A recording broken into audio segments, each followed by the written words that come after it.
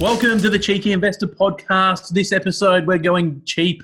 We're going dirt cheap. We're looking at top stocks under $5. Anyone on any budget can start building a portfolio with the stocks that we cover today. As always, Gareth, though, we're not recommending these. We're just putting in some good analysis, good research, and it's up to you whether you want to put these companies into your portfolio. But $5. Great disclaimer. Just like you, cheap and nasty. That's how we like it. Cheap and dirty. That's how we like it. Yeah, no. I like my food. Great disclaimer, an important disclaimer. Obviously, all the advice that we give is entirely up to you to make a decision on whether you're going to enact it. We aren't financial advisors. We're people that will help you discover potential gems in the market, but it's up to you as to whether you wish to proceed and purchase any of these some very wild and interesting stocks, and some, as always. Phil, it always amazes me just how many big companies there are out there that are getting smashed on the stock exchange. You know, their price is right down. There's one particular that we'll talk about, which I think I was surprised when we sort of had a look to see what the stock price was, and I think most people out there will be surprised as well. It's an absolute international household name, yet it's at around $5. So huge opportunity here. We're not just pulling out the really weird ones. There are some big players as well that are at an incredibly value-laden period of time now. So as always, what we say to people is, there is opportunity in the market at any time, but particularly now, there's definitely opportunity. And we've done a couple of podcasts talking about the blue chip companies that have seen quite a significant reduction. And I think, yet again, there's a couple more in here. So hopefully they can add to your stock list. And just one of the things I'll point out off the top is, the stock price has no correlation really to the market value. And what I mean by that is you have something like Microsoft that's trading at $200 a share that's worth over the $1 trillion mark. And, you have something like Booking.com trading at $1,300 a share. Yeah. So, Yep. the lower the share price doesn't, correlate to a lesser company or in most cases it hasn't. So I just wanted to make that, point that out straight up because it's something new investors kind of get confused about. I think share price, they think affordability before it's taken off when, there's sort of no correlation between the two. No, absolutely right. Absolutely right. It's an important point, and it's where people can potentially get very valuable companies because they if you understand how the process works and you actually understand how to really look at a company, and we'll cover a little bit of it today, but forget the price, or at least start with the price, but then look at what's happening with the company, and that you can then figure out, is that price going to go up or down? Is that stock price incredibly low because of at the moment, a unique set of circumstances, or is there actually something fundamental wrong with the company? The background bit of that analysis is the most important bit because you can jump on, you could have one company, two companies side by side, they're both at $5. One could be overvalued, one could be undervalued. Without being able to go into that background stuff, it's very hard to know that. And like I said, today we'll give you a little bit of a sense of what you're looking out for. A lot of it is amazingly common sense, but unfortunately, sometimes common sense isn't that common. It's not to say, common sense isn't that common. So look, let's dive into the first one. You go first, actually, Phil. Yeah. No, you go first. I go first. Okay, I'm going to go with a bit of a wild card. So this is AMC. AMC is the largest theater, like cinema owner in the US. Was a massive, obviously, player. Huge amounts of money spent in the cinemas in the US. But they have a problem. And the problem is movie theaters are closed. Most local governments have forced AMC to close its door for months now, and obviously into the potential foreseeable future. So this is one that you would say traditionally pretty safe as houses. I mean, movie theaters go up and down a little bit in value and in price, but they're generally very consistent. But what they've seen is a big knockdown. As things stand, as we're recording this podcast, they're at $4.27, so $4.27 per stock. Which is a pretty significant jump down. Let's see, they were up at they're up at 776, so they've halved in 6 months. and they've gone down even further as I look back over the years. So they were up at $12.18. So literally, as you go back, you just see there's a sort of steady decline. So at the minute, they're sitting pretty low. They obviously have a problem, which is they're not actually making any money. They make money by theaters going to the theater. But I suppose with some of the stocks we'll be talking about, the reality is we all have to assume there'll either be a vaccine found or some sort of arrangement will be made where entertainment will be open. I cannot imagine something like AMC, as big as AMC are, that they're not going to be able to reopen some of the theaters. People need entertainment. That's not going to happen. So a little bit of an outside sort of bet, this one.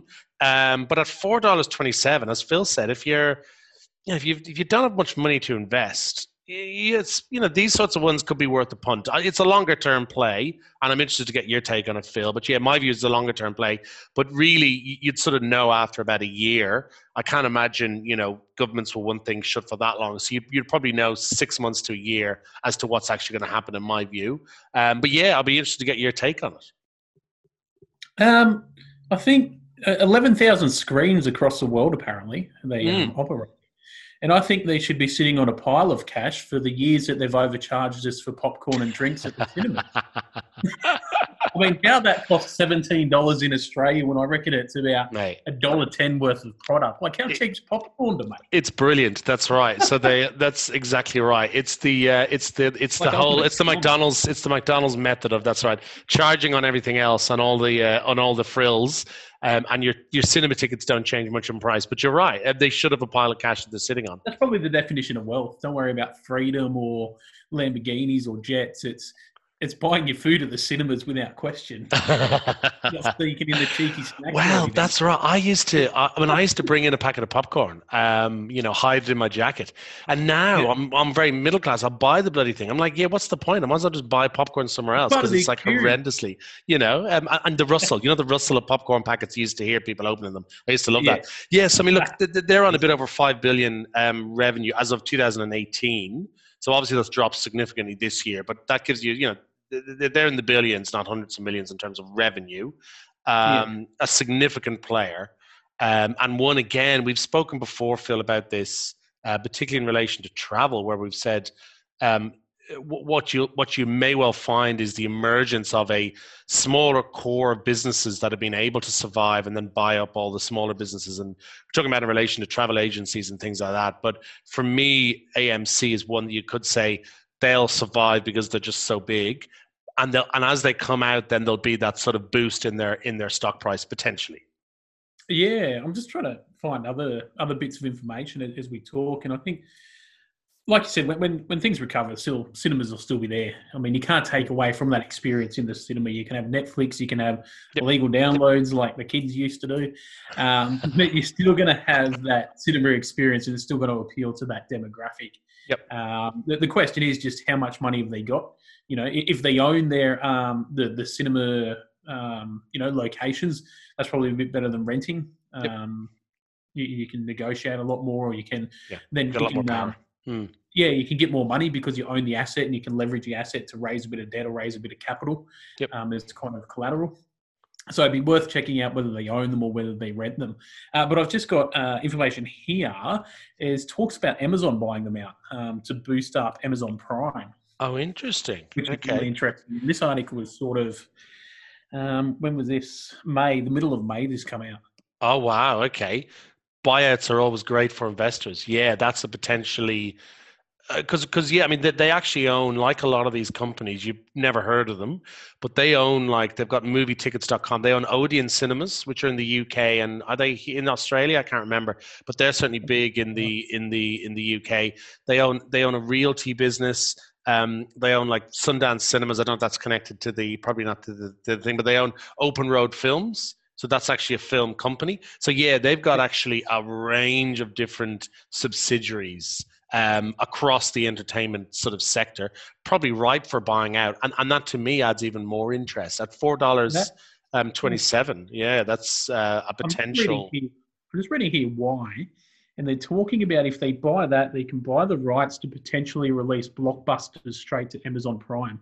and not have to do the traditional movie. It's more about, I think, less about the screens and more about the ownership of releasing films. The rights, yeah, a bit like owning a record, record business where you've got the actual music, but what you want is the back catalog. You want the publishing rights or whatever it is. Look, really interesting one. You've given me more interest in it now when you talk about takeovers, but it certainly seems like, as you say, entertainment is always going to be there. Cinema is always going to be there. And the market cap's tiny. It's 445 mil. Yeah, wow. Bezos could buy that from his personal account. That's his own cinema money. You know what I mean? He'd have his. That's what he uses to, like, when he goes to the cinema with the girlfriend or whatever she is now. So no, look, interesting one. I would definitely say look into that one. There is risk associated with something like that. The risk being, as you say, how long is their money going on for? It could be Amazon pick them up for nothing or for very little relatively because they're just on their knees, in which case people, you could lose out. But there is potential with that one. So, yeah. Yeah, interesting. Going to be a bit more boring now. Bringing it back to Australia, having a look at AMP in Australia. Ah, yes. Now, it's got hammered, absolutely hammered after the Royal Commission into banking services. 3 years ago, I was trading at around $5.50 a share. Today, it's about $1.70, $1.75. Earlier this year, it went down to, I think, about $1.20 or something. So, wow. Absolutely belted in terms of what's smashed. Happening. But is that from, does that stock price reflect what the Royal Commission did or what's going on? Like, why is that so low? It's all the wealth arm to it. Like, they were doing some pretty dodgy kind of stuff. They had a management board that weren't really overly ethical in some of the decisions that they were making. And yes, some of the what's that when you pay customers back? Remittance? Is it remittance? Remittance, yeah. I think they have a lot of that to pay back, and probably what that's expected to be. But so they're offloading some of their less profitable arms. But having said that, I think they're keeping their insurance component, which is always an interesting business to get into. Yeah. I love these froths over bloody insurance companies. Is there as much in it as there used to be? I always get a sense it's not as much as you think, but maybe I'm wrong. Maybe they're just creaming it and they're creaming it slightly less now. I always get a sense that it feels sort of shaky at times, the insurance sort of industry, because they've also got a superannuation arm, don't they? Yeah, they've got super. I'm not sure if are they still doing that? I don't know, but I know because I'm just looking up some stuff here. So they were 1849 they'd formed. So they've been through quite a bit, 171 years. Like you said, they have been getting smashed, but they also have an Asia Pacific arm. And they've got the capital side and the financial services side, but you're saying they've broken off some of that as well. I think that they seem to be, they were in the UK, but they've actually demerged from the UK. As you say, Royal Commission, they got absolutely smashed. That's quite astounding. $1.76 for an institution, really. I mean, 71 years old. In Australian terms, that's massive. So that's pretty astounding. The question though is there room for them to grow? I mean, if they've been hammered and they've split things off, do you think there's an opportunity for them to grow and for the stock price to grow, or is this going to be, the new norm for them for a while? I think this will certainly be a 5+ year investment until they kind of work themselves out, really. Yep. Because I'm just reading, I think they've sold off their insurance component, so it might be just kind of superannuation that they're working with now. But in terms of book value, their book value is around 1, which means they're fair valued. Yep. So if they went bust now, you could pay out all your debt and kind of break even on everything. Yeah, sure. I get you. Yep. They've got rid of their financial planning arm. But I just think there's an opportunity to kind of consolidate and make things simpler And I like it when businesses do that because they get too complicated. If you're working in insurance, you're working in superannuation, you're working in financial planning, and you're trying to own absolutely every piece of the pie, you can almost make things too complicated. You extend yourself. No, absolutely. Yep. If they can go back to basics under sort of good leadership, then I think that they have the opportunity, to do that. And I've actually had a chat to a few fund managers who quite like it as a value investing play, because, like we said, at $1.75 is really a sort of an all-time low. And I'm looking at the money flow coming in now, and we've got companies; they're all asset management companies coming in. We got Lazard Asset Management coming in for 67 mil. Yeah, right. 3 mil National Mutual Funds. AMP Capital Investors are buying into them themselves. Orbis, another 62 mil. They're all these. BlackRock, which is huge. They make huge. Actually. It's a lot of institutional money that seems to be starting to flow in a lot more than what it used to be. And the split now is actually general public owns 55% and institutions own about 42%, and then private companies own the rest. So the institution split's interesting because that's where it's said the smart money. It's not just mum and dad investors anymore. Yep. It's starting to get the interest of big business, and there's an investment strategy in its own right, and that's to follow the big money. I was going to say that's right. I mean, money and attention brings more money, and so if you got those big players investing in a business, it naturally draws people who seek the safety of those larger companies, I suppose, or seeks the safety and the knowledge that those larger companies have done a hell of a lot of work to figure out if they're going to invest in something or not. So I'm with you. I would definitely follow the money, particularly when you've got big players like that. You've got big players. You've got a blue chip company at $1.76. It looks on paper, or it looks initially to be potentially a very good opportunity. It's just something you have to be patient with. Yeah. and look, it's worth saying, really what we're talking about here are, there's one or two maybe might be sort of big growers, but in general, I suppose the way we look at it is we're sort of being realistic. We're not going to say to people, oh yeah, there's this sort of random startup that's, been mentioned by Bezos or whoever. We're actually looking at companies that are both have a reputable business model and a proven business model, but are also at a very cheap price. So I suppose it's worth saying that to people. We're not going to throw out some random stuff that's just wacky, because we don't want people losing out on money. What we want people to do is to obviously use their own knowledge and figure out what they want to do, but to give them a selection of companies that have a proven model in what they're doing, so they're not just completely new to the game.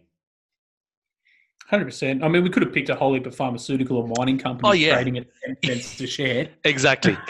Which is easy in a way. You go, oh yeah, there's rumors that they've got this. No, that's right. And there's no benefit in us doing that. So I think the next one then on that sort of basis, if I may, the next one is, so this is one of the big companies. If anyone is sort of our age, mid-30s, mid-late 30s. No, you're young. You're only like early 30s. You'll remember the Nokia, the Nokia phones. The famous. My first phone was a Nokia phone. Everyone had a Nokia phone. Snake, the most unbelievably addictive game. So what Nokia have done is they've had so much ups and downs. They had obviously huge phone manufacturer, one of the early takers up of that, and they sort of went into the wilderness. Now what they're doing now is they're actually working on the 5G network, so which is really interesting. And we've spoken before about this. I'm a big fan of Nokia, purely because Nokia started as a paper mill. And then became which is just crazy. It was like the complete opposite. So they saw this opportunity. In the would have been the 90s, and so they started to switch into technology, and obviously became a phone manufacturer. Absolutely, took on the world, did incredibly well. You just get a sense of the type of business that they can pivot, they can change. So what they're looking at doing now is they're actually looking at being a big player in the 5G network, helped, I suspect, by the fact that most Western countries are refusing or not interested in going near Huawei. Is that how you say it? Wait, I can't remember how you say it. It's the Chinese the Chinese telco. Yeah. That'll do. Huawei, yeah, I'm not sorry. I'm Yeah. sorry to anyone who's listening to China. I probably got that completely wrong. But the point here is, Huawei have been sort of banned in effect by most countries. The US, particularly the UK, has now just come out and said they're gonna pull them from the 5G network. Nokia have a Wow. huge opportunity to come in here. The problem they have is their balance sheet is pretty bad. They've actually stopped dividends last year to try and sort out their sheet, but they are actually slowly working their way back up to a positive cash flow. So they are slowly doing it. If they can sort out that problem, which is a big problem, obviously, but if they can sort it out, they'll be in an excellent position, I think, to take advantage of the growth in the 5G network. More so now because one of their biggest rivals is unlikely to get some of the largest contracts, which the US and the UK, for example. So they're in at let me just check. Was 409. Let me just check. I didn't know they were European either. Yeah, it's Finnish, I think. 383 euros, but they do also have a US business. They're also on the US on the NYSE. 439. So 439 in the US. That's the US. So $4.39. They're based in Helsinki, which is completely unrelated. What I'll tell you now. But I was watching a travel show on Helsinki last week, and apparently they don't like banter or much comedy. They're very straight, narrow kind of people. Like they don't have time for shenanigans. You'd hate that, man. You're Mr. Shenanigans. You'd be like, oh, compared to you, where's the banter? The well-behaved Irish. Actually, I got kicked out of Next, which is a local club, on Friday, for being too loud. If you could believe that, Phil. I was told by the bouncer twice, and finally he was like, "You're going to have to leave." And I wasn't causing trouble. I was just being very loud. You probably went out drinking. No, of course not. I was on orange juice. Look, I like Nokia. I really do. I think they've got an opportunity, and a lot of businesses. So it's about luck, and I think they've got a bit of luck in the fact that the US has really sort of bullied a lot of other countries into not going with one of their largest rivals as 5G provider. So yes, that's my one. What's the next one from you? Right. What do we got? Let's have a look at Star Entertainment. Yes.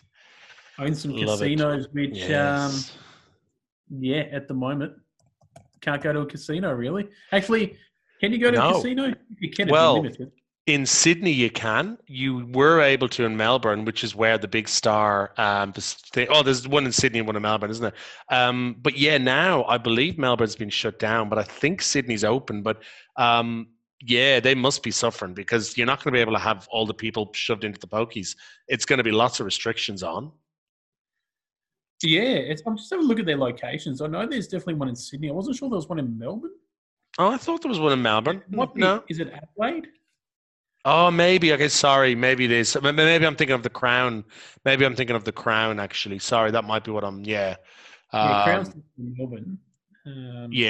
So they have this. Oh, we got the Star Gold Coast.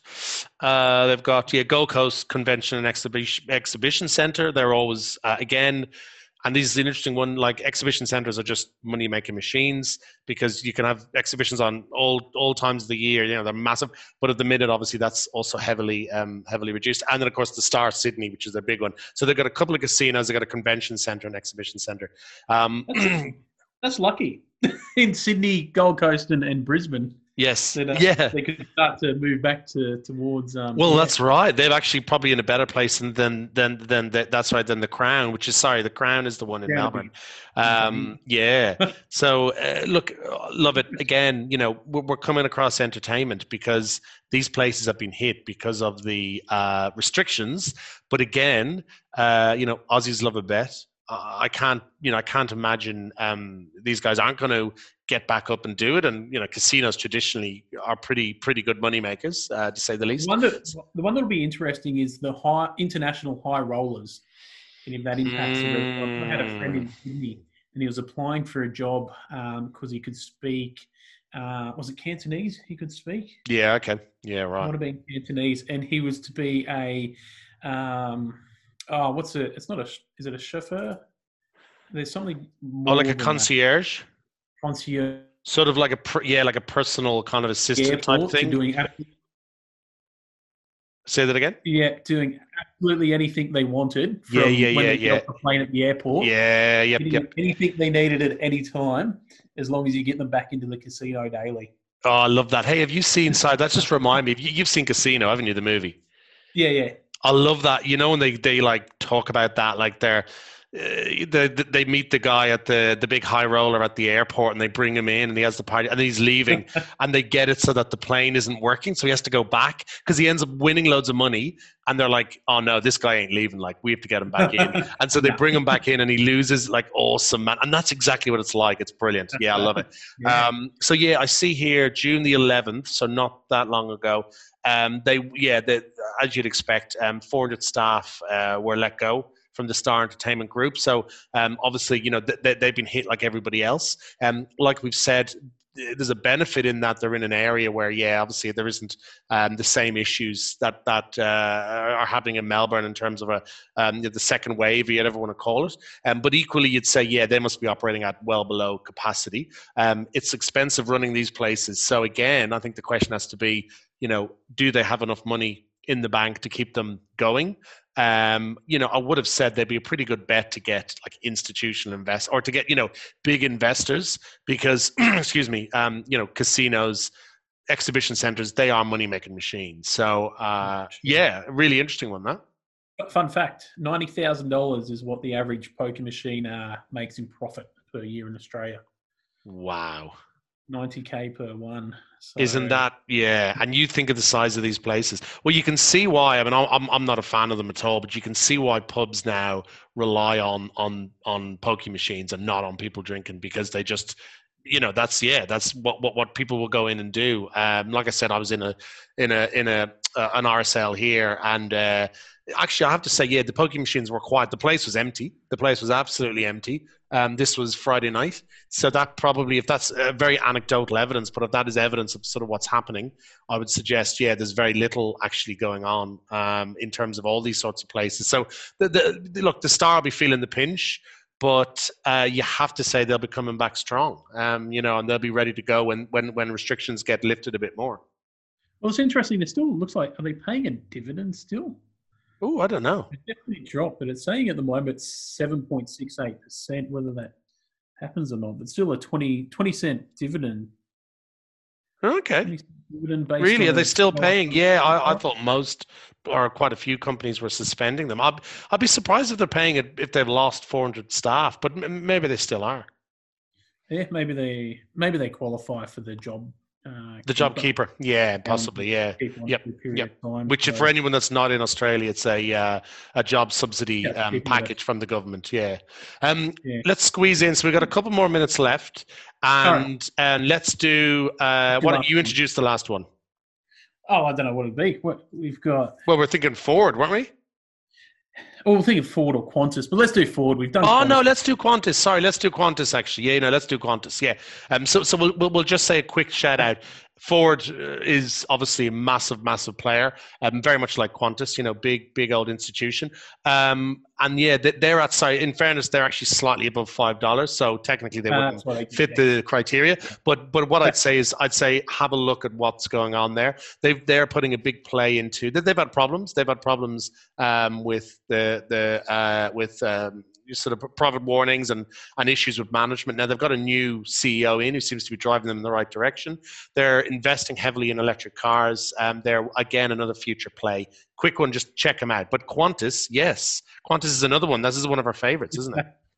Well, yeah, I'm starting to see a lot more holidaying ads. Flight Centre, which is a travel management company in Australia, has opened up again. Yep. And there's a big domestic push. Yes. We can't go overseas. They're talking about not going overseas until maybe this time next year. Yeah, correct. July 21. Yeah, possibly. Yep. And yeah, so they're really looking to take a hold of the Australia market. They're smashing it. I mean, look, they are in a position again. We have Virgin, who've sort of fallen slightly by the website, but have obviously been picked up by a company. Qantas are at $3.62, $3 Australian dollars 62 share. we like Qantas, both of us. You've got all of the ticks. Again, we spoke at the outset about not throwing lemons out. This one's a great one because you've got a national carrier who you'd say, a national carrier on an island. So you'd say there's never going to be a situation where they're going to be allowed to fail entirely. It's not going to happen. They're a generally well-managed business. They've obviously been absolutely smashed by the coronavirus, but managed by someone who we both respect as a CEO, Alan Joyce, who took... Where is he from? Ireland, of course. Yeah, do you know what part? No, I don't know. But I'll tell you, Alan Joyce and Willie Walsh, two of them. Willie Walsh is the CEO of BA. Iberia, BA, whatever it's called now, which is, I think, one of the largest airlines in the world. And Alan Joyce is the CEO of Qantas. So there's a long history with flying in Ireland. Yeah, there's quite a few people go off and there's a big airplane kind of manufacturing and maintenance kind of sector in Ireland that does that as well. So yeah, bit of a history there. But yeah, Alan Joyce took over in 2008, probably like one of the worst times ever because you had the GFC about a year later. So, but he managed to bring them through that. They've been going, absolutely great guns. And yeah, look, and are actually. Are they? When they must be they're the third oldest airline. I knew they're one of the oldest. The third oldest airline in the world. I like that longevity, and they've got good management in place. Decisions were made quickly. It's horrible for people working for Qantas, but they had to lose those jobs in a business sense. I'm not, but they've got all the sort of the makings of a business that is going to grow again. And at $3.62, I think that's a bargain. I would say. Well, it fluctuates between that and about $7 or $8. It'll keep going through that. Time in 10 years, we'll be talking about double your money. Then it's down to $4 again. So yeah, that's right. But this is the sort of time to be getting in, isn't it, Phil? Really, you're right. I mean, you could double your money with this. With what I would argue is a relatively safe bet. I mean, nothing's 100%, but God, Qantas ain't going to go. So yeah, I think to me, opportunity to lean up the business model. If you're just doing domestic flight in Australia, like they've parked their bigger jets overseas. I'm not sure what the ongoing cost of that is. Yep. If you provide a full service, and I mean by full service, for a probably higher end customer, business customer traveling around Australia. I mean, Australia is massive. Yep. From Sydney to Perth is still about 6 hours. Yeah, it is. You want a premium service on that, like flying that on something like Jetstar, Tiger Air or Tiger. Yeah, that's right. Yeah. Yeah, it's still we're big enough to warrant a bit more luxury in travel. Yep. So I think that's where Qantas lead is that full service flight, and they're dominating that. No, I don't know if Virgin are going to come back and play in that space. I'm not sure the strategy of who bought them out. No, we don't. They're talking about going full service, or they're just going to compete on a low cost carrier model. Yep. And the beauty of Qantas is they do both. Qantas have Jetstar. So if there's a trans-Tasman bubble, we have holidays to New Zealand and Fiji, and potentially there's talks of Indonesia wanting Australia to fly there because, bogans go over there and spend a lot of money in their economy. So Jetstar's got those locations down pat. Yeah, and right. They're quite close. And Australia, I think, has got the business part of Australia travelling, particularly, government travel down to Canberra every year, to Sydney, to capital cities. Yep. They generally have contracts with Qantas to do that. So, bang on. I like it. Yeah, look, we're a little bit over in time. So what I'd say is I think Qantas, to finish off, is a great one. Huge opportunity. All of these, you're going to have to sit it out a little bit. A lot of them are coronavirus related. But the idea is, these are companies that, like we were saying, they know what they're doing. They're proven that they know what they do. Most of them have been through quite a few recessions. There's an opportunity now, if you're able to kind of stay in the longer term, to pick up stock prices at a pretty good sort of price. Pick up the stocks at a pretty good price. And I think, from that list, Phil, you'd say, there's big opportunity. So anybody that's interested, how about just start to look into these companies and see what's going on, see what the management is, see where the money is, and just think about it, exactly like what we did, which is you go through the process of saying, well, they're here now, but where are they going to be in 6 months? Where are they going to be in 12 months? Where are they going to be in 18 months? What's likely to happen without fully knowing what's going to happen down the line? And you might sort of begin to go, oh, actually, that's a really interesting one. I might actually put a little bit of money on that. Yeah, nice. Cool. All right. So any final words or comments, Phil? No, I think you summed it up. Patience with these. They're all in very interesting industries. Yep. You're not looking to flip them next week and make a 10x gain. Nope. For a longer term. And if they go up by fourfold in 10 years, that's 15% return per year, and you've done much better than the market will do. 100%. Yeah, I love it. So listen, thank you all for listening. As always, don't forget, we're on Facebook. We are getting asked lots of questions at the minute. We say, if you don't know what you're doing, or if you want to get into this area, hop onto our Facebook page. Honestly, there's information, there's videos, there's articles, there's chat, there's, we'll always get back to people. We love that. And so, if you don't know what you're doing, you say, literally, where do I start? We can help you. If you're a seasoned trader or investor and you just want to sort of banter with someone, get on, we'll do the same. All good. And, we've got our website, cheekyinvestor.com. Lots of offers and things happening on there, so check that out as well. And of course, we've got the podcast. Thank you all for listening to this, and you will hopefully check you next week.